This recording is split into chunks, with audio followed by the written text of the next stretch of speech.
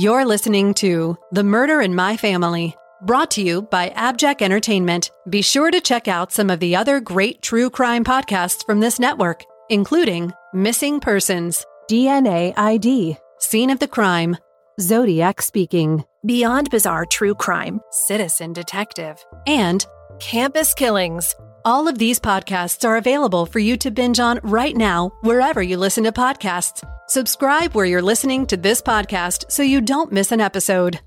The views and opinions expressed by guests on this podcast do not necessarily represent those of the podcast, its host, or sponsors. If you would like to discuss the murder in your family on this podcast, please be sure to visit themurderinmyfamily.com for more information. This episode may contain unsettling material or subject matter. Listener discretion is advised.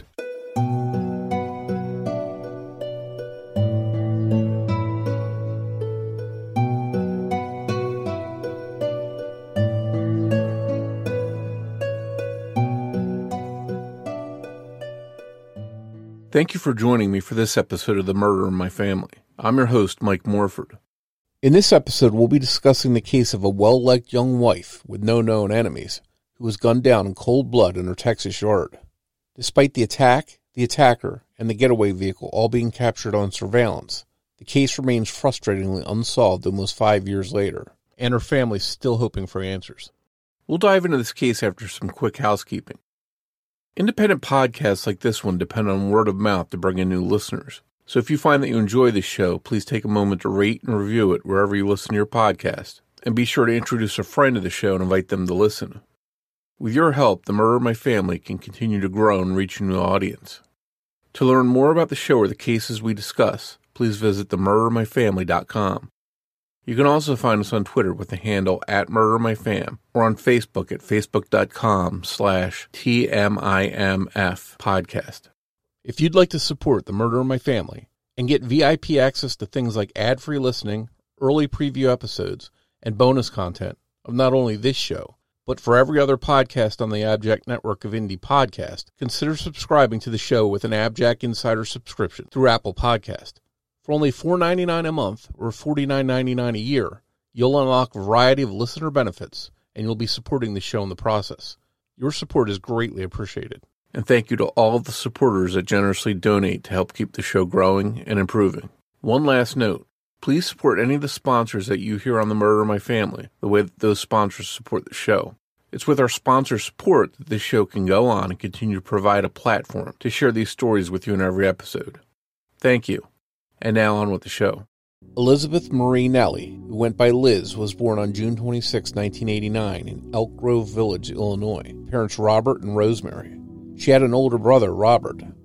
During her life, Liz lived in Illinois, Missouri, and Florida, and eventually the family wound up settling in the Spring, Texas area, where Liz graduated from Klein Collins High School in 2008. Liz was a big Chicago Cubs fan and a fan of the Harry Potter books. She was also into Star Wars and cosplay. Following high school, Liz went to college, spending her freshman year at Stephen F. Austin State University in Nacogdoches, Texas, before transferring to Sam Houston State University in Huntsville for the 2009 academic year. Liz graduated from Sam Houston State University with a bachelor's degree in psychology in 2012. It was while at Sam Houston that Liz met her future husband, Sergio Barraza. Liz and Sergio seemed to be an ideal couple. They did a lot of fun things together and got along well.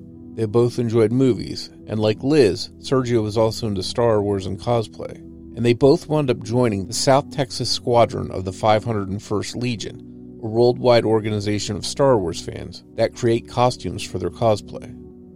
Liz and Sergio married in February 2014 and bought a two-story home, a seemingly safe middle-class development at 8623 Cedar Walk Drive in Tomball, Texas, northwest of Houston. Although the neighborhood didn't have a high crime rate, Liz and Sergio added a security system with Nest audio and video recording capability because they had been burglarized at their old apartment and wanted to be secure in their new home.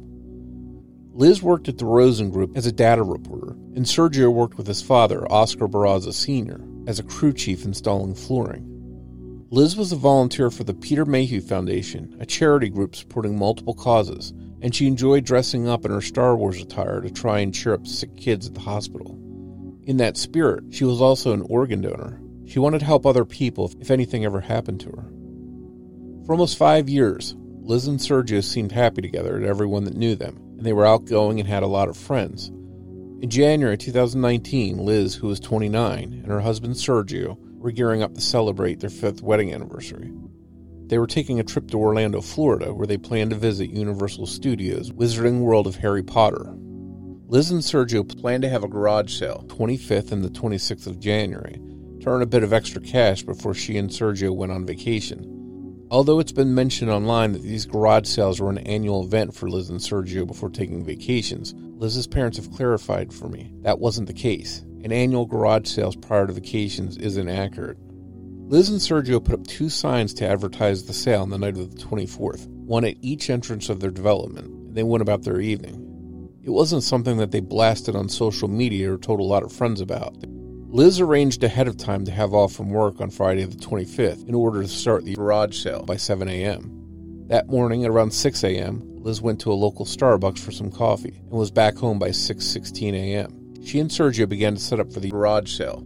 At 6:48 a.m., Sergio pulled out of the driveway in a white panel van and headed to work. Liz had no idea that at that very moment, a killer who had been stalking her was about to strike. At 6:52 a.m., just 4 minutes after Sergio left, a neighbor's surveillance camera caught what looked to be the first potential customer approaching the garage sale. A black 4-door Nissan truck drove past the home and made a 3-point turn, finally stopping at the end of the Barraza's driveway. The driver got out of the truck and walked briskly toward Liz, who was still laying things out for display. Parts of the interaction between Liz and the driver were captured on a combination of both the Barraza's home security system and a neighbor's, and both distorted-sounding audio and grainy video was recorded. It's hard to tell whether the person that arrived was a man or a woman, and their outfit looks strange. It looks like they may be wearing knee or thigh-high white go-go-style boots and a white robe, coat, or dress. Later, some would theorize it might even be some kind of Star Wars costume. The person appears from the video to either have long hair or they may be wearing a wig, but due to the quality of the video and the fact the sun wasn't fully up yet, it's hard to make out anything clearly from the video. Some of the audio appears to sound like Liz greets the person with the words, "Good morning." When the person got close to Liz, they extended their right arm, pointing a gun towards her. Instinctually, Liz seems alarmed and jumps back. A couple seconds later, it seems as if the person who approached Liz extended their left arm out to her, perhaps handing Liz something while holding the gun in their right hand. Despite Liz initially being frightened, she seems to step forward again and reaches out with her right hand, perhaps taking whatever was being handed to her, if anything was handed to her, a detail that hasn't been revealed by police. Then Liz is heard screaming as 3 gunshots echo through the quiet neighborhood.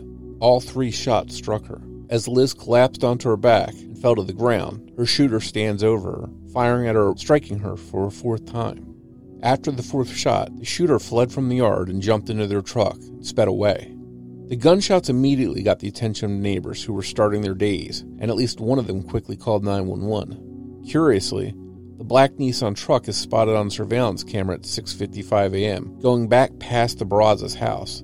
The driver, for whatever reason, had turned around, and one of the witnesses who had heard the shots looked out and clearly saw the black truck as it went by, relaying the description of the truck to 911 dispatchers. Officers arrived on scene just 7 minutes after Liz was shot. She was taken to a hospital by a life flight helicopter, suffering from 4 gunshots. Sadly, the injuries to her neck, chest, and face were too severe, and she wouldn't survive. Liz's husband and parents, along with countless friends, visited her in the hospital before she passed away. She was pronounced dead at 1:40 p.m. on Saturday, January 26th. By donating her organs as she had wanted to, Liz was able to save 4 lives and restore another person's sight in a final selfless act of kindness. As Liz's loved ones tried to comfort and support each other and come to grips with what had happened, police tried to find Liz's killer. Authorities have publicly said that Liz was shot with a revolver because there were no casings found at the scene, and as seen in the video, the killer didn't pick up anything off the ground before fleeing. 4 different .380 caliber bullets were recovered in all, 1 that passed through Liz's neck and struck her house, and 3 that were found in her body. It seems clear that Liz was the intended target. It wasn't a robbery, and nothing was stolen. Police checked earlier footage to see if anything might be found that would help their investigation, and sure enough, they spotted something. At 2 a.m., almost 5 hours before Liz was shot, the same black Nissan truck was captured driving through the neighborhood, slowly by Liz and Sergio's home. Other surveillance footage gave police more to work with, building a timeline. At 6:47 a.m., just moments before Liz was shot, the black truck was captured on video pulling into a Goddard School parking lot. Unfortunately, the school's cameras weren't working at the time, so there's no footage from the short time Liz's killer spent there. At 6:48 a.m., the truck pulled out of the Goddard parking lot and onto a side street, seemingly to wait for Sergio to leave for work. As soon as Sergio left for work, the killer drove to Liz and Sergio's home, finding Liz alone. Moments later, she was lying on the ground, and the shooter had fled. Much has been made about the movements of the truck after the shooting, and just why it drove back past the scene not long after Liz had been shot, when surely neighbors would have been looking outside and could have seen the truck, which is exactly what happened. Some people theorize that the driver was lost, and others think that they wanted to drive by again in order to verify that Liz was still on the ground, and hadn't somehow managed to get up and go for help. Why the driver did what they did remains as much of a mystery as why Liz was shot in the first place. One point of interest is that due to a BOLO for a black Nissan truck being radioed out to police so quickly after the shooting, police actually spotted one and pulled it over not far from the crime scene, mere minutes after the shooting. But according to police, the driver was found to have a good reason to be in the area and was let go. The motive for Liz's murder remains elusive. She was well-liked, friendly, and outgoing, and as I mentioned, she liked to help support sick kids. Why would she end up the target of a cold-blooded killer? Besides one woman Sergio named immediately to investigators, who was another member of the 501st Legion, no one was known to have any issues with Liz at all. Closer look by police into Liz and Sergio's lives didn't reveal anything unusual. No financial issues, no affairs, no domestic abuse. While the spouse of a murder victim is always looked at closely, Sergio appears to have cooperated with investigators. That hasn't stopped people from pointing the finger at him, or theorizing that he had something to do with Liz's murder. Sergio even refused to cash in the life insurance policy Liz had because he was worried that it would cause people to point the finger even more at him. In the years since Liz was murdered, her husband Sergio found love again and remarried to a woman named Amber, but he remains close to Liz's parents, Robert and Rosemary, and they are all desperate to finally have answers in the case and to see Liz's killer brought to justice. Not surprisingly, people have theorized that Sergio had Liz killed so that he could start a new relationship with Amber. But Sergio has stated that he didn't meet his new wife until after Liz's murder, and both Sergio and Amber have been questioned by police and have fully cooperated with their investigations, even taking and passing polygraphs. There's a $50,000 reward for information about Liz's murder. You can provide tips about this case by calling Crime Stoppers at 713-222-8477. Authorities believe they are looking for a 2013 or newer, black, four-door Nissan Frontier Pro 4X with fog lights and no roof rack. To follow any updates in the case, you can visit whokilledlizbarraza.com, which is maintained by Liz's family. It's the most accurate source of verified and correct information, which is very important in this case, because due to the attention the case has gotten in the media, on podcasts, and on online forums, unfortunately, some inaccurate or simply bogus information has been shared. Part of the reason I wanted to cover Liz's case is to help set the story straight about her case and to clear up some of the misinformation that's out there. If you want a fully detailed, longer deep dive into Liz's case, head over and check out episode 265 of my other podcast, Criminology, in which we tackled Liz's case in depth. I sat down with Robert and Rosemary to discuss their daughter Liz's case and the aftermath. And Robert and Rosemary don't do a lot of interviews, so I'm extremely honored that they decided to join me on The Murder of My Family. Our discussion about Liz's case was so broad and covered so much ground that I had to split this episode into two parts. They go into great detail about the rocky road that they've had to travel over the past 4.5 years, and some of the pitfalls that they've had to deal with, and the positives and negatives of having Liz's case featured so heavily in the national spotlight. They also talk about allies and resources that have helped them along the way, including the assistance of Andy Kahn, Director of Victim Services and Advocacy for Crime Stoppers of Houston. And Andy was also kind enough to join me for this important discussion, a discussion that's coming up in just a moment. Hi listeners, I want to let you know that Wondery's shocking true crime podcast, Over My Dead Body, is back for a 4th season, Gone Hunting. The newest season covers the story of Mike Williams. It was Mike's 6th wedding anniversary when he set off on a hunting trip into the gator-infested swamps of North Florida. He figured he'd be back in time to take his wife Denise out to celebrate, but he never came back. Friends and loved ones feared he met his fate through bad luck and a group of hungry alligators, leaving his young family behind. Except that's not what happened at all. And after 17 years, kidnapping and the uncovering of a secret love triangle, the truth would finally be revealed. Enjoy Over My Dead Body Gone Hunting on the Wondery app or wherever you get your podcast. You can binge all episodes of Over My Dead Body early and ad-free on Wondery Plus. Get started with your free trial at Wondery.com/plus.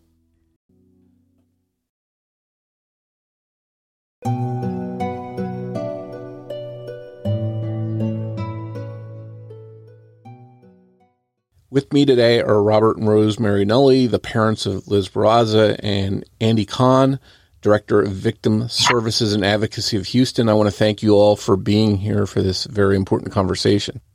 You bet. Happy to be here.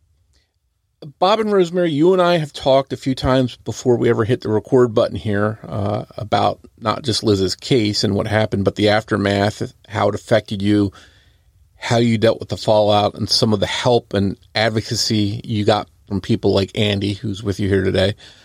It was very important, it seemed, for both of you to talk about the path you've been on since Liz's death, and with the hope that our conversation might help others going through something similar.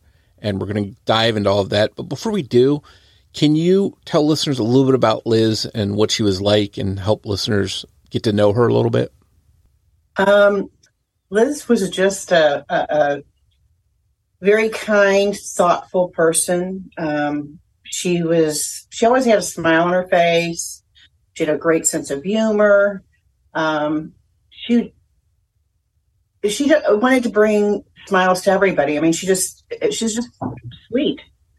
And she was always thinking of others. I mean, if she found out you needed something, she would do whatever she could to fill that need.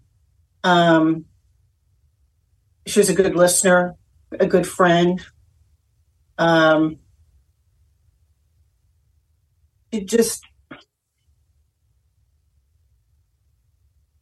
She was so giving of herself, of her time. I know that one thing we talked about before was some of the volunteer hospital stuff she did, which seemed very selfless. Can you talk a little bit about that stuff that she was involved in? So after she got married, her husband had wanted to join a group called the 501st Legion, which is a costuming community dedicated to the Star Wars fandom.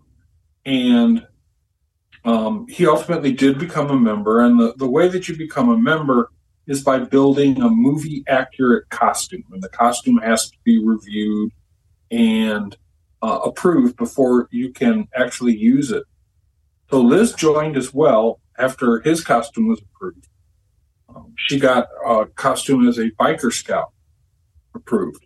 And the draw for Liz really was that the 501st does a lot of charitable outreach to hospitals, to places where people need the joy that being visited by a couple of stormtroopers, a Darth Vader, and a R2-D2 can bring that kind of momentary total joy. And she got very, very, very excited about hospital trips. So the group here in the Houston area visits a lot of different hospitals. A lot of times it's a children's oncology ward. And they've shown up for bell ringing ceremonies. They've shown up just for the patients in the hospital. We'll have like an event around Halloween or Christmas. And then they've also done special ones where a patient requests a contingent of characters for just before or after a surgery. And so they wake up and they've got Darth Vader and 3 stormtroopers in the room welcoming them back. So that's what lit her up. That's what got her going. And she even, she loved to go to this one event that's called Mardi Gras. And it's done for the special persons in the Houston, Galveston area. And it's a huge event, we're talking hundreds of kids and young adults with special needs. And she would go there. We have these amazing videos of her dancing in costume with all these kids. And that was really her draw. She used that investment in a Star Wars costume to find a way to give back to these communities. And just to hear her talk about how she got to do this was just so amazing. And that was really what drove her in that event. She even became an event coordinator and to help out. But she was drawn to the community outreach types of events. Well, it sounds like she was really giving with her time. She was friendly. She was sort of outgoing, involved in stuff.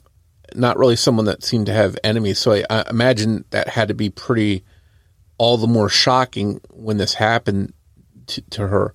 I want to go back to January 25th, 2019, the day this all began, when this was set in motion, and not so much talk about the murder itself, the clues, the theories, all of that. Maybe that's a conversation for another day. But instead, I want to find out, as parents, what went through your minds when you got this terrible news, and what were the immediate effects on you? I was on, but both of us, I was on her doorbell, her alarm company's call list as the second caller if Sergio or Liz hadn't answered. And I got a notification that her alarm had gone off, and it woke me up. It was, I think around 7:20, something like that. I can't remember the exact time. I got a notification and woke me up, and so I called her right away. And we knew that she was having the garage sale, so we, it's like, okay, she forgot she put the alarm on, and whatever. Didn't really think anything, but I did call her right away, and she didn't answer. And immediately, I felt like something was wrong. Because I'm like, she would have answered for sure. And so a few minutes later, Bob and I both got up out of bed, and we started getting ready, because we were like, okay, something happened. And then the alarm company actually called us, and we explained that, they wanted to know if they should call the police. And we're like, yeah, I guess, because we've tried to call her and she didn't answer. And, so we were out of the house very quickly. And we were driving over to her house, and we had no idea what had happened, but we knew that this was not normal. And when we were on our way, Sergio had called us, and he had said, he was having the same issues, and I don't know if he actually, it's kind of confusing on whether they got a hold of him or he may have been in the lows, but he said that, about the alarm going off, and that, we explained that we had told him to go ahead and call the police, and a little bit later he called. We were still on the way, and he said that he could see police tape. He looked at his his Nest camera footage, and he could see police tape in front of the house. And he said, well, between his house and the neighbor's house. And so he's feeding us this information and letting us know what he knows. And when we pulled into her subdivision, we saw an ambulance and a fire truck. And I got hopeful, because it's like, this is not at her house. Her house is around, a corner. And so I'm thinking, okay, this maybe everything's okay. And I actually pulled up to the ambulance, and I said, I can't exactly remember what I said, but it was kind of like, are you here? Do you remember what I said? Yeah. You identified yourself as Liz's mom and said she lives at 8623 Cedar Walk. And the ambulance driver said, I think you should proceed down towards the house. And that's when we found out that the fire trucks and the police and all the emergency vehicles were there, because that was the spot that was picked as the landing spot for the life flight, which had left just a couple of minutes before we left. In fact, we probably crossed paths on the way there. And that's when we really knew something was bad. And we turned the corner. And as soon as we turned the corner and we had a visibility over the street, we saw a large number of constable response vehicles from the Precinct 4 Constable Department. We saw a large presence, and the street was crime scene taped off. We drove up as close as we could get, and then stopped and got out, and we spoke with an emergency medical responder. And he told us, we identified ourselves as Liz's parents. And he said, we asked him if he knew what had happened. And he really was didn't have a whole lot of details. We asked him about the patient that was transported. And I remember asking him, is she going to be okay? And he said, well, she was alive. She was breathing when we put her on the life flight. He said, and I'll be honest with you, I've seen people that were hurt worse turn out fine, and I've seen people that were hurt not as much pass away. And that's when we walked up and identified ourselves to the police presence there. And they took some information and they talked to us. They actually separated us and talked to us individually. And I know for a fact they tried to confirm our relationship to Liz. And we were this is a moment in your life that changes everything. Every step forward from this point is a path that you never anticipated, never thought about. And at this point,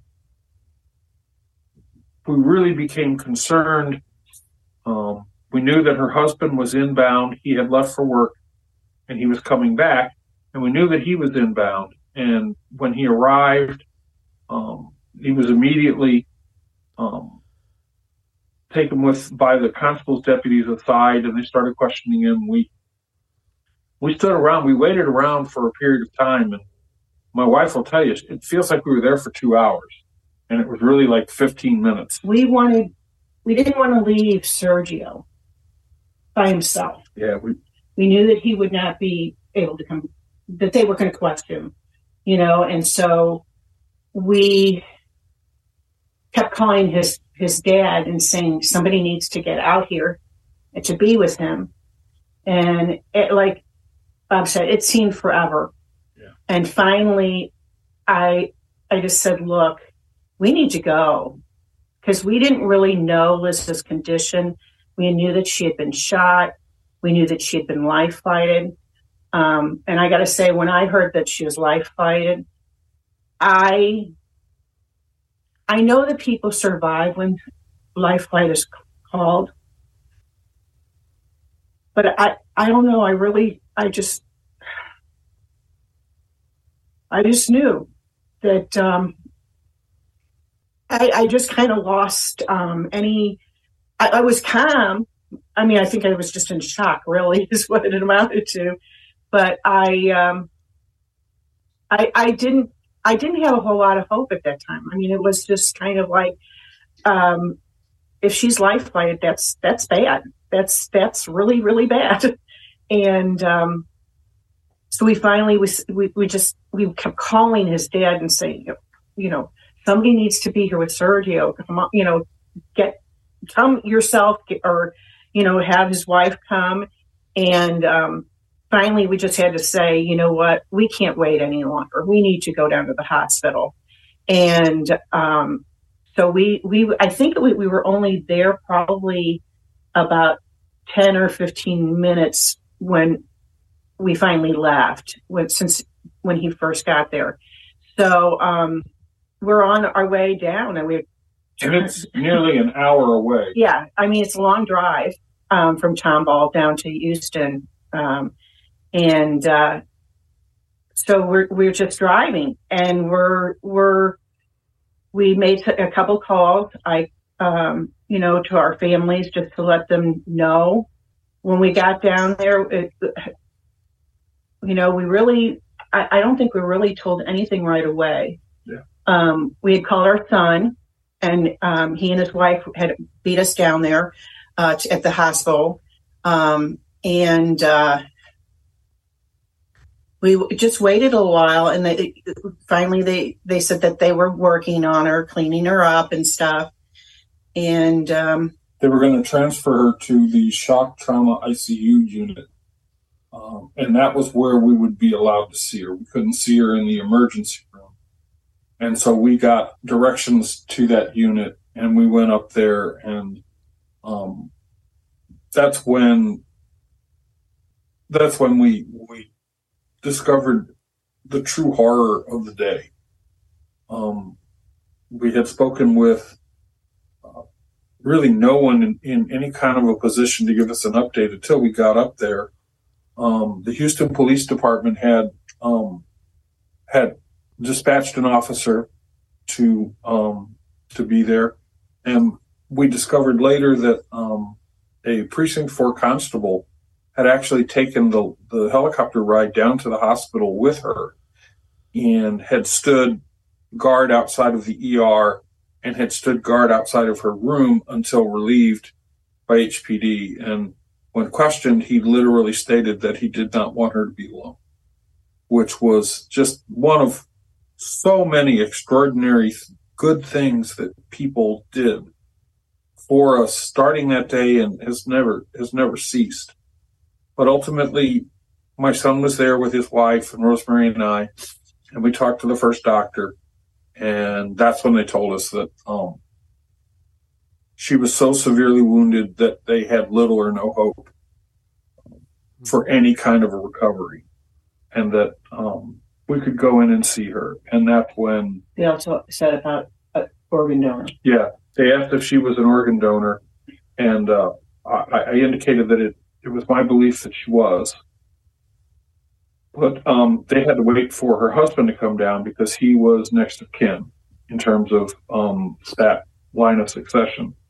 And when he did eventually show up, and we shared the news that it was not going to be recovered. She was not coming out of this. He made the decision to do the organ donation. And that decision was a wonderful thing for 5 people who got kidneys and liver, her heart, and her corneas. But to the same extent, it took them several days to get all the donations lined up, and they couldn't start until she was officially declared, which didn't happen until the following day at 1:40 in the afternoon. So we had a long couple of days bedside, and her friends from the 501st showed up in droves. On the 25th, on the 25th, we had 20 people out in the waiting room, and we managed to work out an arrangement with the hospital so that we could bring people back to see her and pay their respects. And it was just, the family made a decision that she was never to be left alone, that somebody must always be in the room and holding her hand so that she could feel our presence. And we kept that up all the way through the time that they took her down for the organ donation, like Tuesday morning, very, very early. There were a couple times when they had us to leave if they had to do something personal, but after a while, would let me stay. Yeah. And we asked them, if you're gonna, if we all have to leave, it's fine. But while you're doing whatever things that are required, somebody needs to please hold her hand. And it was really the nursing staff and the doctors there, the nursing staff in particular, just absolutely got it. And when they would come in to do something like change the bandages on her eyes to preserve her corneas, or run an IV or administer a med, they would all pat her arm and they would talk to her and let her know what they're going to do. And that was sort of the first step in this rest of our lives journey that we're dealing with. We found a lot of comfort in the way she was taken care of.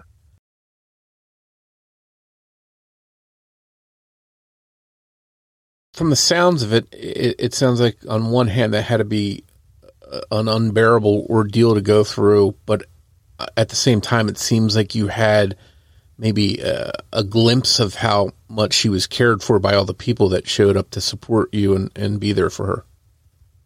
Oh, yes. She had, she really made a big difference in so many people's lives. And, the fact that, it was like crazy how many people came and stayed. And they I don't think it was they intentionally took shifts, but there were always people in the waiting room for her, and it's a testament of just, to me, it just proves how loved she was by so many people. And well, when we had a week after the crime, her friends organized a vigil at her home. And this is one of the things I want to point out is in the early stages of coming to grips with having someone taken from, you lose we're really rational, pretty organized people. We know what to do. You have no clue what's going on. And her friend stepped up and said, let's do a vigil. Let's, call attention to this. And we were like, oh, that's a great idea. And they knew that we were just completely out of it. And they went ahead and organized this whole thing. And it happened a week after the crime on the Friday. And we alerted, we talked with the media and let them know that this was happening and invited them. And our detective, Michael Ritchie, was kind of advising us that maybe this wasn't a good idea to invite the media, because a lot of times you invite the media and you have a real sparse showing, 10 people show up, and we just simply told them, we think there'll be quite a few folks here. And as it turned out, we never got a good count, but there was probably about 100, maybe 75 people. There were a lot of people there. And it was all kinds of people who were this neighbor, people that, her neighbors, 501st members, 501st, people she knew in high school, people that, in college. It was really, there were people there that she was friends with in middle school. Yeah. That she really, they were still friends, but it was like they didn't see each other, and but it was so wonderful to see. And one of the most surprising people that showed up was one of the directors of the Children's Oncology Ward at one of the hospitals where she did a lot of this visitation of patients. And they showed up and said, your daughter was a huge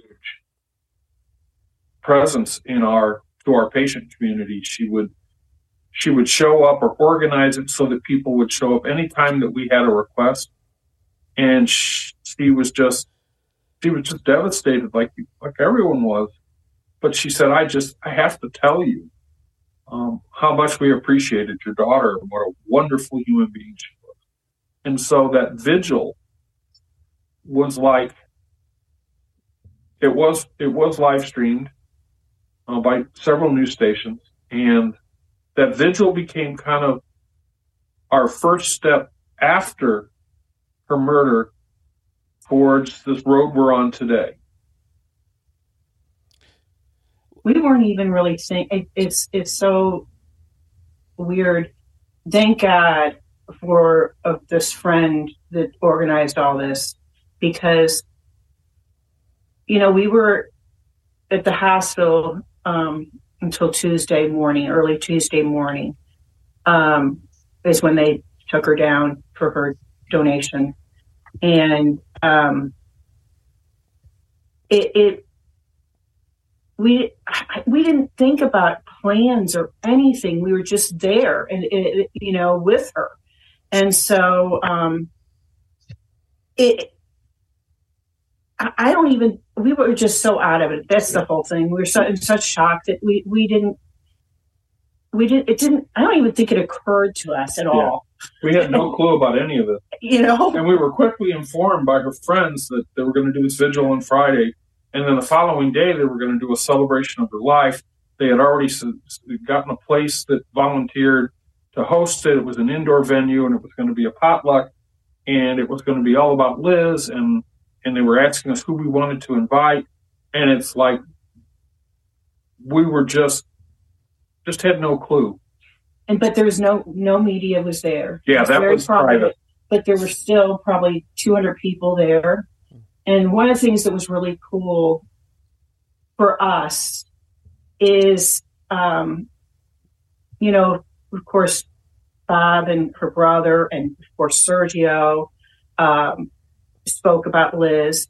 And then they passed the mic around to the different tables, and hearing people were just saying what Liz meant to them. And so we heard a lot of stories that we would have never known. Yeah.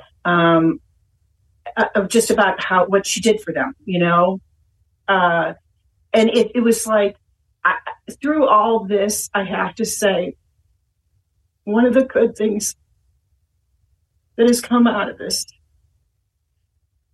I know my daughter better than I ever did, and we were close, but the 501st.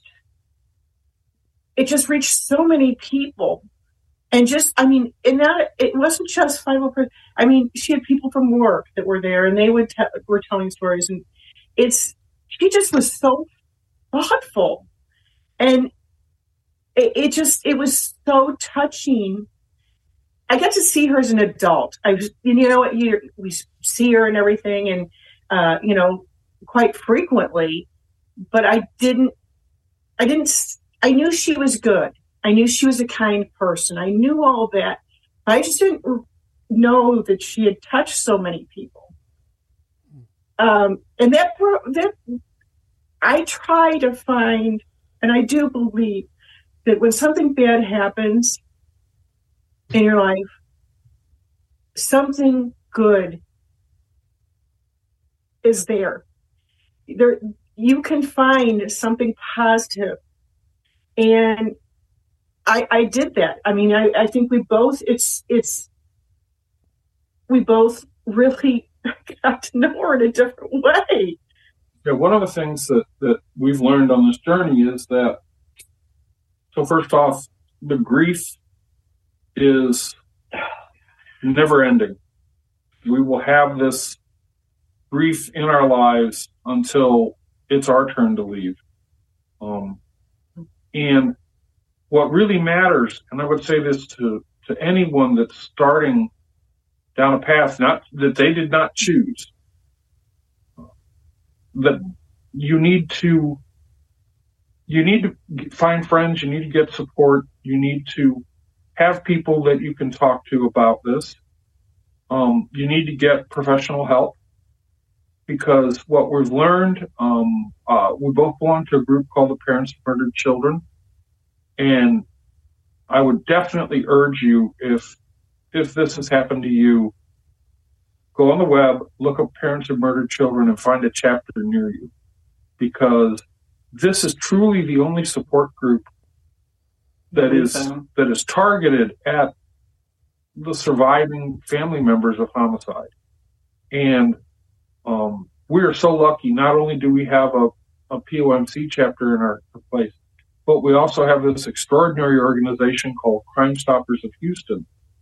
And their support for our family and their advice and their counsel and their assistance has been the difference between really us surviving this. You know, we hear from so many sources about marriages that break up and families that get split apart, and people that can't deal with the grief and take their own lives. And we're learning that when something like this happens to you, you actually are experiencing a condition called complex grief. And it is very much a PTSD kind of condition. And you're not going to survive this without help and support. And the other thing that's so important is you have to come up with a strategy to move forward. And there's a lot of different ways to go, some of them good, some of them bad. And for us, that strategy is the preservation of her legacy and the extension of her acts of kindness and goodwill. And that's what sustains us, because when you get hit, when something triggers a tough moment for you, like for me, it's typically music, or it can be anything. Somebody calls up and talks to us, and it's so difficult. One of the things that you have to do is you have to have a happy memory to go to after that wave of grief passes over you. And you have to try and equalize your emotions so that you've just experienced the most soul-rending pain you can imagine. I often think about, God, all the things that we would have done together, the Christmases, the Thanksgivings. We don't get that anymore. But yet, I can turn around and remember a Christmas or a Thanksgiving where she did something silly or outrageous, and it brings a smile back to your face. The other thing about grief that I think is important when you're going through this is, especially when you have a spouse, we all grieve differently, and that is very difficult if you are on different pages. And Bob and I, we unfortunately were we were in different books. Yeah. And that was really difficult. We had to navigate that, and we're still navigating that, because we still, are different. We're much more on the same page as we were before. But, I grieved where I needed to talk about Liz and about the case. And Bob didn't want to talk about it. He was very, private, and he would talk. He did have a couple of people that he could talk to, but he didn't want to talk about it with me. And so that was really difficult. And that's so important that you at least acknowledge that. And we both, even though we were in different places, we understood where the other person was, but it was just like, you can't put those things together. There's always going to be when it's complete opposite. He'd be like, finally we did reach a thing where it's like when he listens to me and I listen to him, if we'll talk, and he does talk to me more about it. But then he'll say, okay, he's done. And I have to respect that. So grief is just different for everybody. And it's that grief and how you deal with it, especially as parents, that really has such a huge bearing on your relationships, your family, and everything. I didn't want to talk to her because I viewed the discussion of this case and the loss of her daughter as deepening her pain. And I didn't want to be the one that brought up things that made her cry. And ultimately she finally told me that the fact that I wasn't talking to her was the most hurtful thing I could do. And so we talked to each other. Yeah. We worked it out. But this is just such an extraordinary thing. And to be honest with everyone that's listening to this, you need to find your own path. You need to find a way to survive this, because you can't forget it. It's not going to go away.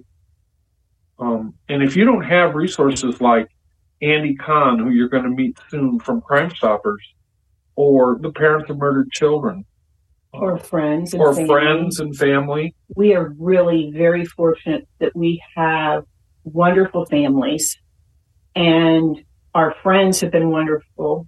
And it's Liz's friends. A lot of Liz's friends have become our friends. Yeah. Even though there's a 30-year difference between them. And it's only like 20. Yeah. But the other thing to let you know that you guys should be aware of, and Andy is the one that told us this, is that there are going to be people in your life you were really close to who you will become distant from because they just can't process what happened, and they don't know how to talk to you, and they're going to be so on pins and needles about having a conversation with you. And we experienced this. A couple of people that I literally would talk to at least once or twice a week no longer take my phone calls or call me or talk to me. And it's not anything that we said or did. It's just the enormity of this thing is such that it changes, it molds everything that you do go forward.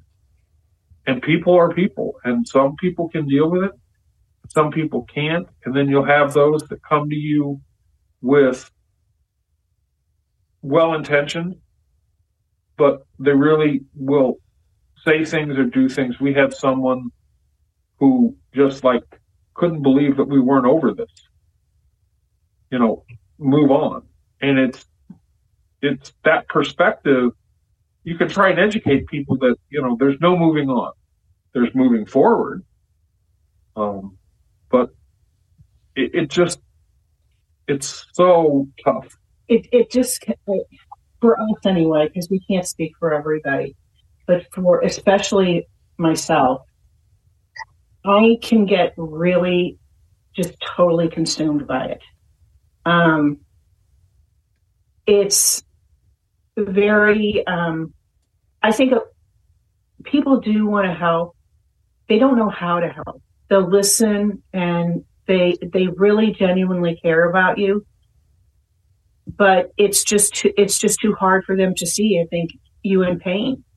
Yeah. And so after a while, they're just like, I can't do it anymore.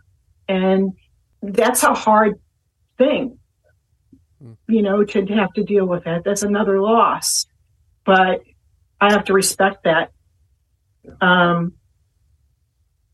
Because it is painful. When you love somebody and you see them in pain, they're going through their own grief, because we didn't just lose a daughter, we've lost ourselves. I mean, that the people that we were prior to this are no more. And I mean, we have a lot of good things in our life, but this is always in the background, and it always will. I don't ever foresee a time when this is not going to it's just going to be there. And we there are days where we are like fine, and you don't, you know, you're. Well, we have dry days where we don't end up in tears. And then I think now that's mostly what we are. We're good, but there are times where, you know, we'll be watching TV and something stupid it won't be anything that would make you think that you would start crying or whatever. I'm the one that's usually crying, and then Bob's like, we'll just look at each other. That's the thing. We don't even have to cry. We'll just look at each other and go, really? You know? I mean, so it's the triggers are all around you, and you don't know when they're going to happen. You just have to like acknowledge them. And for the most part, that's where we do. We look at each other and go, yep. You just got to find a coping mechanism. Sure. So, but we have chimes were given to us, and those are our sign that she's present. When we hear them and she's very active, we look at it as a sign from her. And, you know, there's so many signs that we see. And so she's still with us. Right. Yeah. We just miss seeing her. And you touched on a little bit. I know there's a sort of a ripple effect that when somebody's lost in such a tragic and violent way, it doesn't just take that person. It sort of changes the outcome, the lives of everyone connected to that person. And it sounds that sort of has happened to you along the way.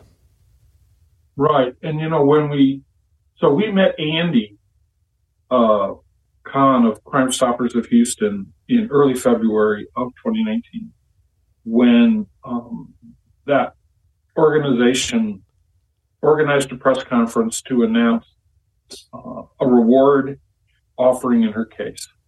And we got there early as requested, and Andy pulled us aside and introduced himself. And he started giving us what has been an absolutely expansive advice on how to deal with things.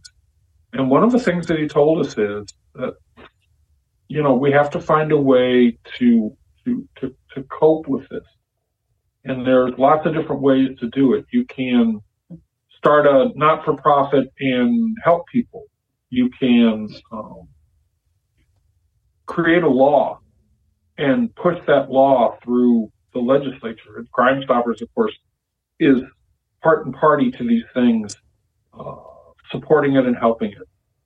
And, you know, we chose the sort of legacy preservation because we can't let the pure evil that took our daughter end the good works and acts of kindness that she lived for. We can't live in a world that has none of her presence. And so that's why we've done the sort of little things that we've done to try and help. And it's so important that you get this kind of advice from someone that knows what they're doing. And Andy, when he introduces himself and he talks about his experience, Andy is the definition of knowing what you're doing. And his experience in dealing with being a victim's advocate is, we need to clone him and put him all over the place, because seriously, without Andy and without the parents of murdered children, I don't know how we would have survived. Without the support of our friends and our families, I don't know how we would have survived. Yeah. And he's our advisor. I mean, we don't make a move without talking to Ian. And it's really important, because one of the things that you'll find after a homicide is that you suddenly have a relationship with law enforcement. Hopefully. Yeah. If you're lucky. Yeah. And we've been lucky. We pray that you have that. And talking with Andy, you know, he helped us understand that we only had one job. So that job was to draw attention to our daughter's case, to help law enforcement, so that the person that knows something, and these things don't happen in a vacuum, the person that knows something may or may not be aware that they know it, or may be aware that they know it and they're keeping a secret. But we have to reach that person and bring them out, because we can't solve the case. That's not our job. That's the job of law enforcement. But we need to be there and support law enforcement, and we need to be a beacon of support for our detectives and for the agencies involved. And he gave us advice on how to build a relationship. And our relationship with our lead detective is that we now have a regular, once-a-week conversation to share thoughts and feelings and get an update on the case. And I want to state to everyone that this is really unusual. And the only way that you get this is by following great advice.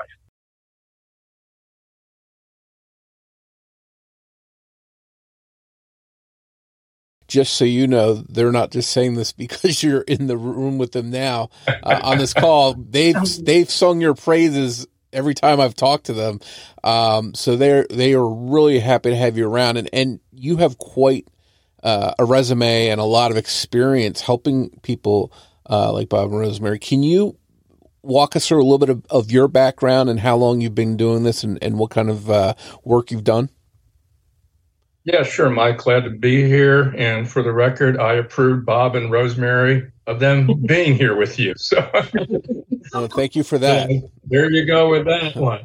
So I've been a victim advocate. Prior to my journey into victim advocacy, I was actually a parole and probation agent for 8 years. So I chased Houston's finest all over. So I actually come from within inside the criminal justice system, which gives me, of course, an added edge in working and knowing the players, the ins and outs, and knowing how the system works. And then in 1992, I became the first victim advocate in the country to be staffed out of a mayor's office.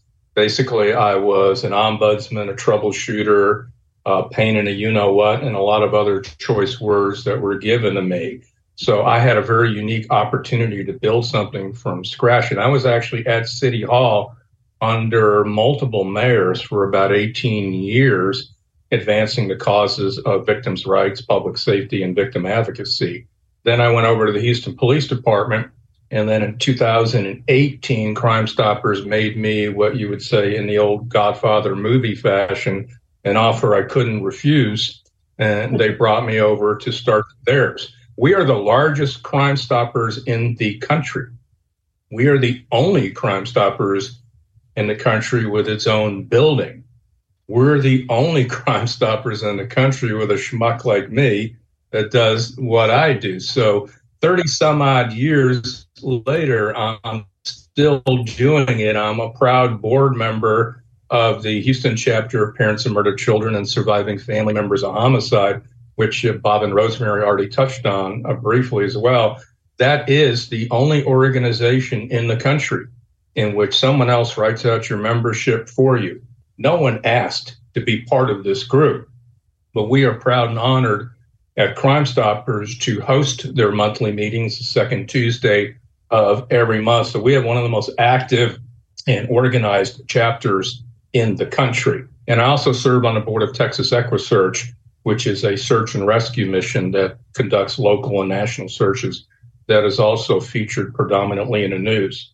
In my 30 plus years of working with victims, one of the things I recognized early on was how powerful the media was to their stories. And as a result, I developed relationships with both local and national media to ensure that victims, their stories, would be forever told. And it's very important because the media, to me, is truly like the fourth estate of this country. And if properly used, can be an agent of change. So in my career, I've combined by getting stories out to the public, showing glitches in the criminal justice system and what needs to be fixed, along with legislative advocacy. So anybody can yell and scream about injustices of the world. I would much prefer to find a solution and or a remedy, and that's what we do. And pretty much what Rosemary had talked about earlier, I can't go back and change what happened to Bob and Rosemary. I wish I could, but I can't do that. But we try to make things better for others to come along, and then Bob and Rosemary will leave a lasting legacy, turning a negative into a positive for social action change is what victim advocacy should be about. And I wish like hell I never had to meet Bob and Rosemary, but at the same time, I'm truly grateful and honored because they've become an incredible members of the organization, and because of their knowledge and their willingness to do what it needs to do to get their daughter's case out there and hopefully solved, they've become a trendsetter for so many other victims' families to talk about how are they doing it. And that's very important so they can share their knowledge with other families that are going through the same situation. That answer your question? It does, and I think it just paints a clearer picture that we need more Andys, more organizations like yours, more Tim Millers of EquiSearch, more people like that in this space to help families in need when they're dealing with stuff. And I'll tell you, Mike, crime victims are the only unwilling participants in the criminal justice system. Everyone else chose their role, including me, yourself, law enforcement, judges, prosecutors, defense attorneys, and of course the offender. But no one ever said, pick me. I want to be a victim of a crime. So it's the least you can do, and particularly in government, is to help people out there looking for your rights and their well-being and making sure that the criminal justice system is working for who it should be working for, and that is victims of violent crime. Yeah.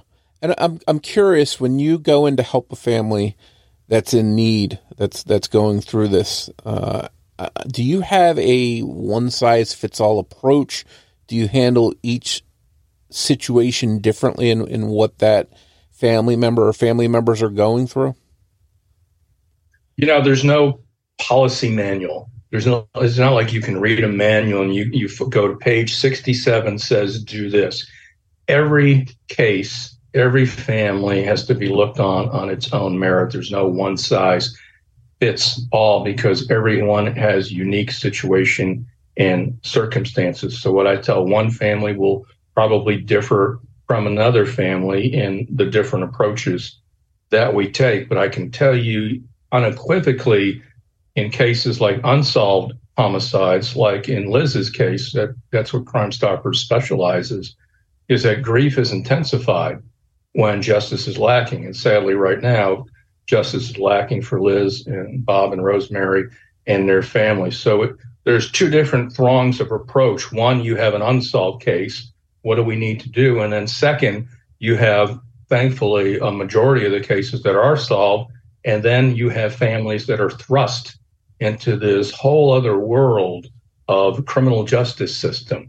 And it's kind of like learning a foreign language, and you're put into this twilight zone and you don't know who you can trust, who's going to give you the right information, who's going to sell you a bill of goods, or who's going to just tell you what you want to know and then move on. And that's where I come in. I will give you straight answers. Some of them you might not like, but you deserve to know my 30 plus years of working in the system, and I'll give you an honest response. Some of the guests I've had on have had a murdered loved one whose case has got zero attention, maybe a one sentence write-up in a local paper and never really mentioned again.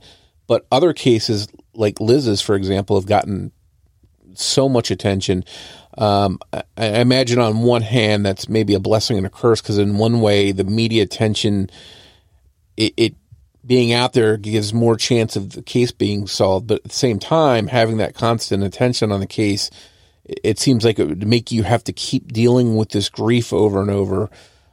So I'm curious, is this something that you feel that way, that you have when you have to talk about this constantly, that you have to sort of rehash that pain and grief to tell Liz's story?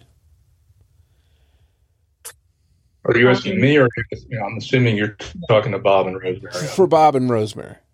Yeah. And then I've got a follow-up question with you as well. Sure.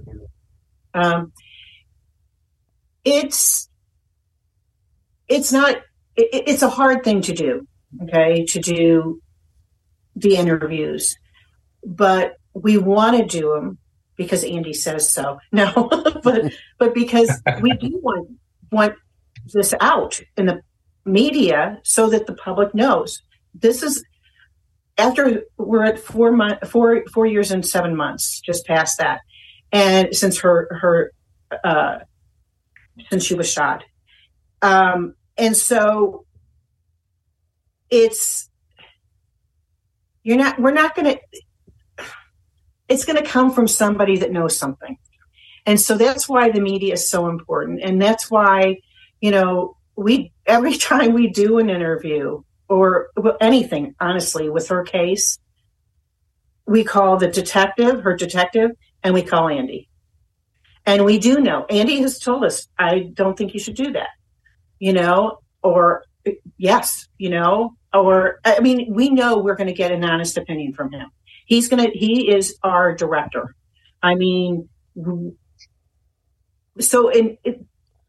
With media, yes, it hurts, but it's so important. And it's some of the most difficult stuff we've ever done.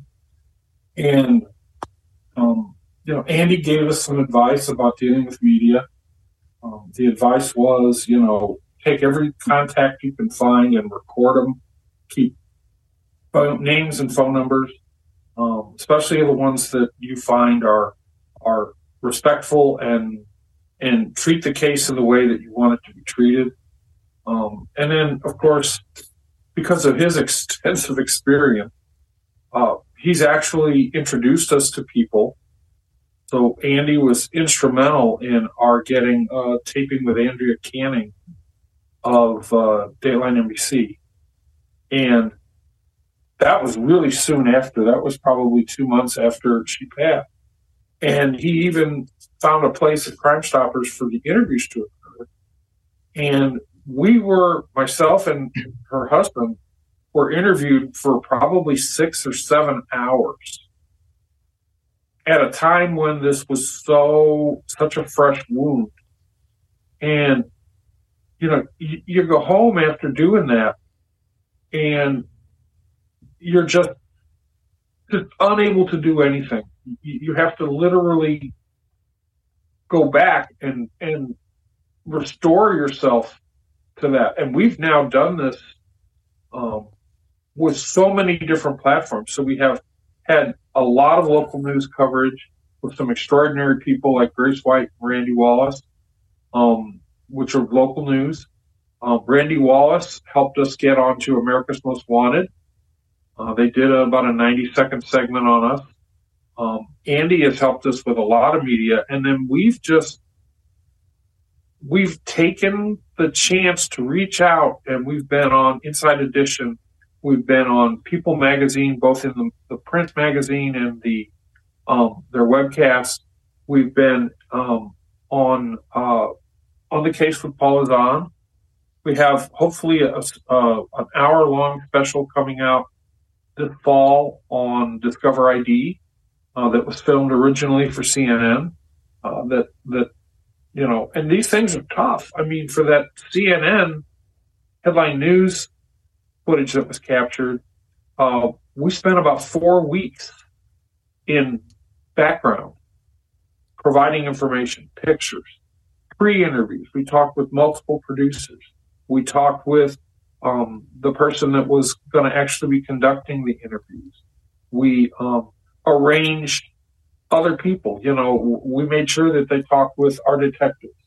We made sure that Andy was involved, although we didn't really have to make sure because they knew Andy already. But we helped them find neighbors.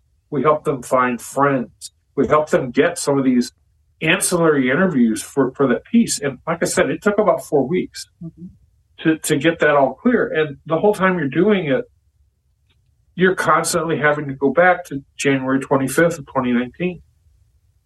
And it's unfortunate, but it's the price you have to pay if you want to get the media that the case deserves. You've got to do that. And as painful as it is, you're talking to a guy who has a face that's absolutely made for radio. So this is perfect. Yeah, we never had any. 2 of us. 3 of us. Never thought that we would have as much media coverage on our case as we've had. And, now, about 2 years ago, we discovered that there's this whole internet community. And we're literally talking about hundreds of podcasts and sleuth groups and TikTok folks that want to talk about our case. The true crime thing is an aspect that we knew nothing about. And when we talked with Andy and we talked with other people, one of the things that we realized is that all of our focus on national media and on local news is really, really great. But there's a whole segment of the population out there, the 35 and under, that don't really go to the national media, don't really watch the news. They use the internet. And so we started this whole thing about trying to support those communities as much as we can. This is very rare that we give an interview, but this podcast that we're on, that Mike has created, is really, it's the most amazing thing to be able to give back to other families that are going through this. We felt like this was worth doing. And we asked Andy, and he said, absolutely. That was what one word answer. Should we do this? And we sent him the links, and he said, absolutely. Well, and I appreciate that, Andy. And yeah, Mike, I'm going to tell you a very quick story on why I truly firmly believe in getting these cases out there. Okay. And this involved a serial killer by the name of Coral Eugene Watts, and he was murdered 13 Houston area women, 1981, 82. He was suspected in over 40 nationally, and through quirky state laws, he was actually scheduled to be one of the first serial killers in this country, be legally released in Texas in 2006. So in 2004, we took to the airwaves to let the public know locally and nationally that a serial killer was going to be released, and there was unsolved cases that we were looking at, hoping to tie him into one of these cases. We did every possible media you can imagine. We did a segment for the Today Show. They reran it that evening on MSNBC. We had the Michigan Attorney General, where Watts was suspected in numerous murders on. There was an unsolved 1979 case he was talking about, and he asked for help. A guy came home from a suburb of Detroit, and he picks up the remote, and he starts flipping channels. And he stops on that channel, and he sees the segment. He sees a sketch of the suspect. He screams to his wife, "That's the guy I saw kill the girl in the alley 25 years ago." Calls the Michigan Attorney General's office the next day. They go back and they look. This guy's listed as an eyewitness in a 1979 murder that was filed away because they thought he was doing a life sentence in Texas.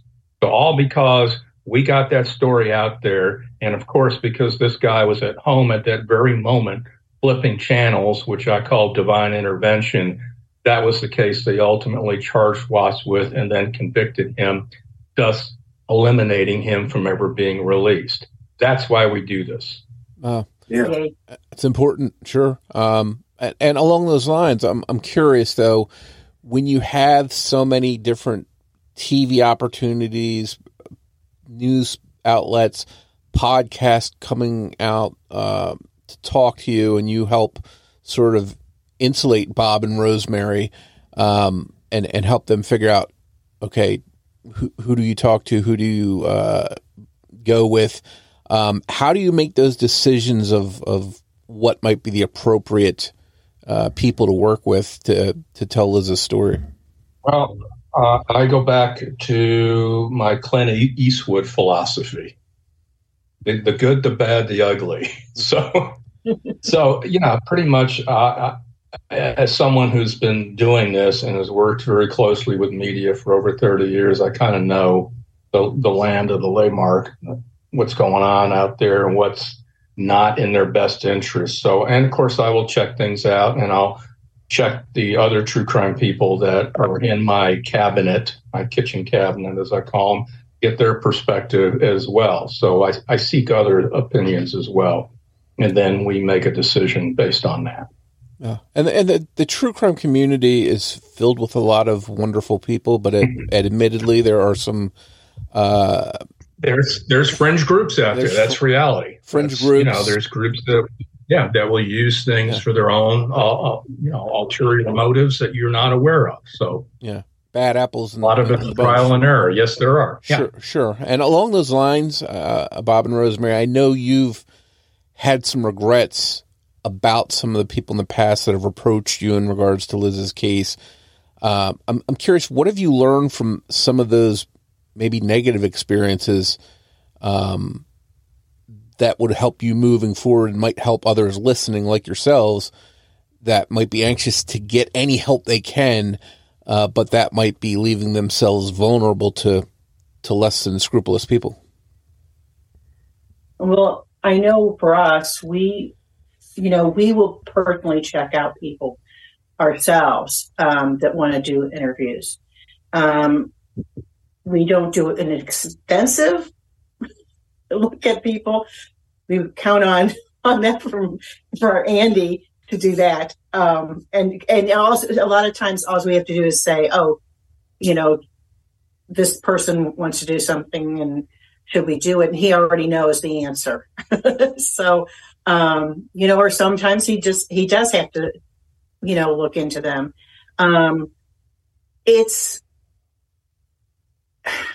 We're so careful about who we talk to, and we've had some wonderful experiences with people that have reached out to us, and we've had some truly disastrous experiences, and that fuels a high threshold of caution.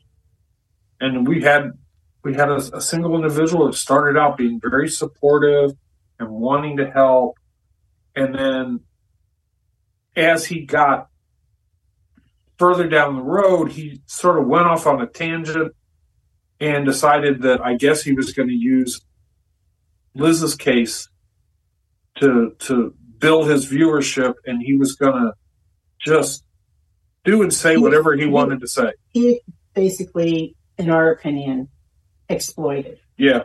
And so we cut off all contact with him. The minute that we had never actually spoken with him was through text. And the minute that we started to see him acting like that, we let him know that, we're done. We're not talking to you anymore. And then ultimately he has kind of self-imploded.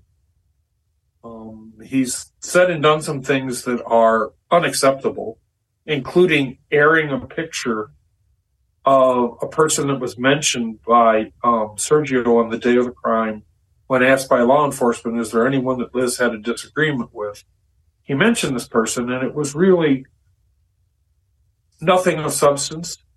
And this person posted inflammatory pictures, identified the person by name, and as a result, she just got trolled and harmed so severely by these unfounded allegations. And that's why we decided to be much more cautious about it. Now, a lot of the alternative media, the media that's internet focused, like YouTube, TikTok, podcasts, and the like, a lot of those things go on without any involvement from us. Mm-hmm.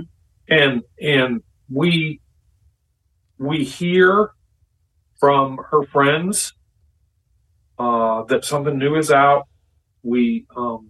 I have a little Google News bot that I run that lets me know when new content's been posted on Elizabeth.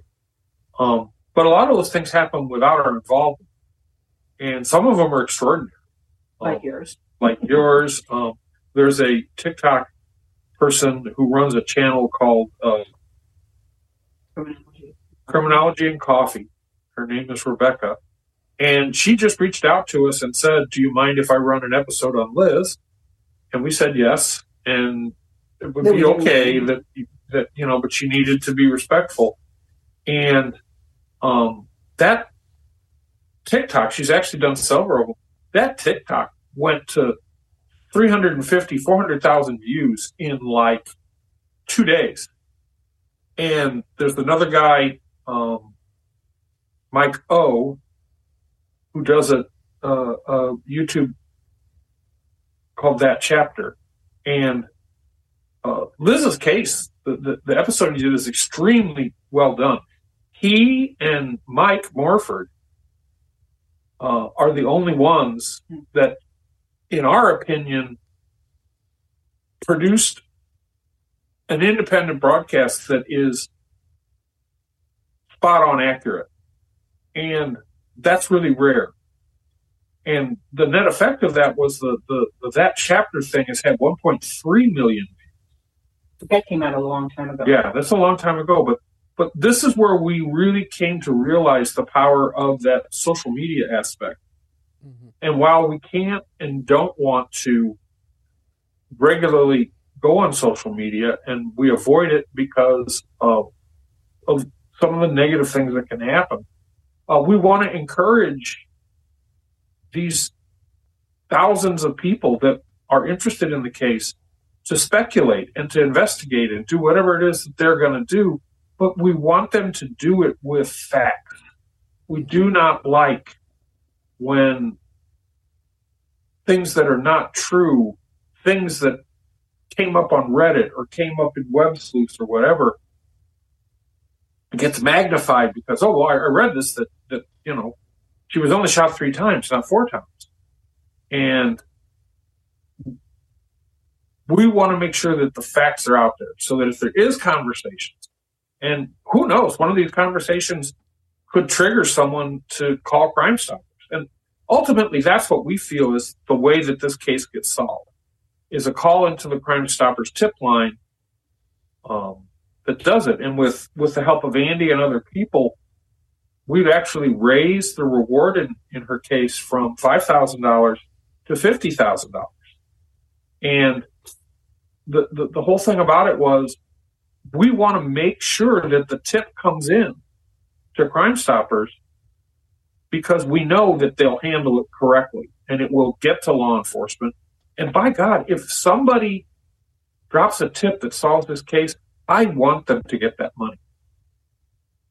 Because that's just total validation of the technique and the methods and the process that Crime Stoppers provides it at no cost to the families of the victims. And so what we ended up doing was we talked with Andy, we talked with our detectives, and we said, we want to make up a website. We call it a one-way website. There's no communication mechanism established for it. You can't write us or email us or make a comment. But we wanted to put a website out about the case. And one of the things that we put up, there's 2 things that we did I think super important. So the first thing is we have a thing called About Liz.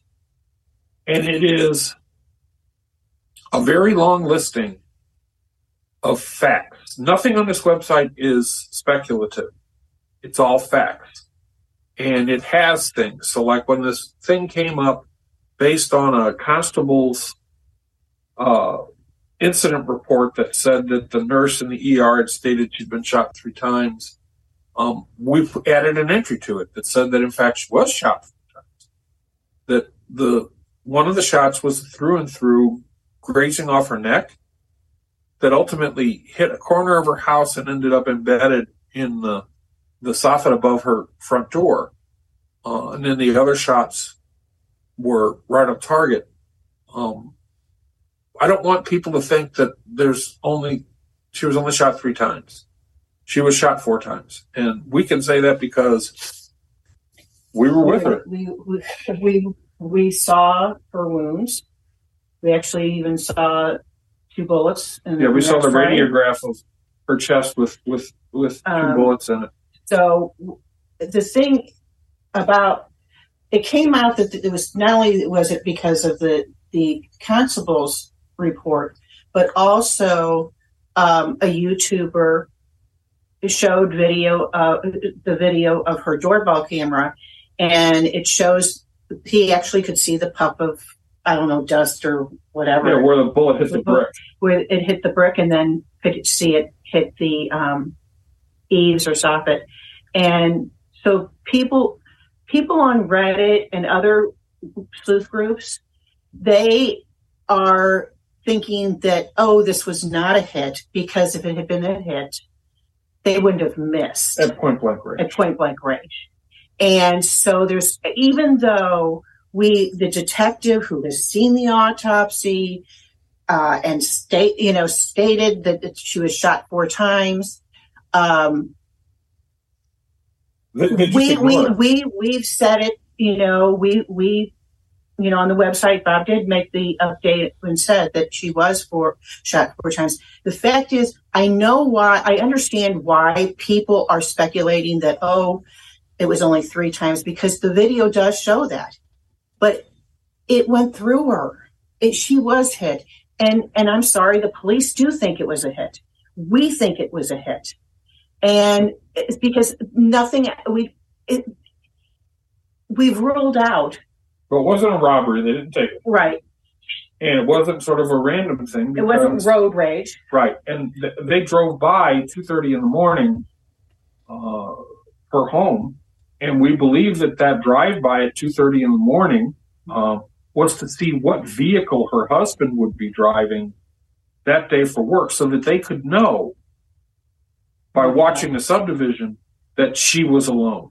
And this whole thing comes down to, my daughter was very careful and very safe, and you would never catch her outside in her front yard before sunrise at any point. That's just not something she would have ever done. And they waited for him to leave, and they see him exit the subdivision, and they proceed to her home, and they're there within like 2 minutes. And 2 or 3 minutes. And this whole thing goes down, and it was so carefully planned. This is the only time you would ever catch her by herself in the dark. Because when she always parked in the garage, and so she would actually start her car in the garage with the door closed, get herself all situated, And the door's locked. The car door's locked. And yes, her car doors would be locked. And then she'd open up her garage door, and she would be looking in her rearview mirror. Liz was very cautious, and I raised her that way. I raised both of my kids. They need to be aware of what's their surroundings, because while we really never expected anything to happen, things happen. And so from a very early age, their safety was, on the top of my list, and how to be safe. Check your back seats if you're in a parking lot, and before you get in, look under your car as you're walking up, just all these different, be situationally aware. Yeah. It's just, you have to be aware when you're driving. Make sure you're not being followed. That was a big one. And I know that Liz took that very seriously, because I'd be in the car with her and I'd be driving, and she'd be like, she would have noticed that somebody's, maybe they weren't following us, and they weren't. I never felt like they were following us. But it's just like, that car's been behind us for a little bit, And so I would drive towards a police department, that kind of thing. So she was always very aware of it. And I know a lot of people are, especially the police, when they opened up to clear her house, they are the ones that set off the alarm. And that was like 30 minutes after the shooting. Yeah, well, she was shot about 6:48. And it was like 7:22. And when they opened the door from her garage into her home, and it set off the alarm. And they were totally shocked by that. And they were like, that's one of the things they asked us about. Why would her alarm have been? That's, because it just didn't make sense to them. And it's like, no, this makes perfect sense when you're talking about Elizabeth, because she knew that she was going to be out there by herself. And so all she had to do is get to the door if something didn't look right. I mean, obviously, if it didn't look right, she would have, And she wouldn't even have to have made it to the door because it was an instant trigger. She could have thrown something at the door. She could have... Whatever. Whatever it was. But, I mean, she set it up so that if she needed to get into the house... She could. Even if somebody was right there, if she had... At least the alarm would be going off. Yeah. So... So that's the kind of stuff that, like, in the website. So we did this whole thing about Liz, and then we tried to pull together a timeline, because that was the other thing we got so much confusion about is, the actual timeline of events. And so we pieced together what we knew, and then we went to our detective, Sergeant Michael Ritchie, who reviewed everything that we did, and then provided timeline incidents that he could validate from police reports. Excuse me. And we drove that timeline forward through, a couple of days post-event.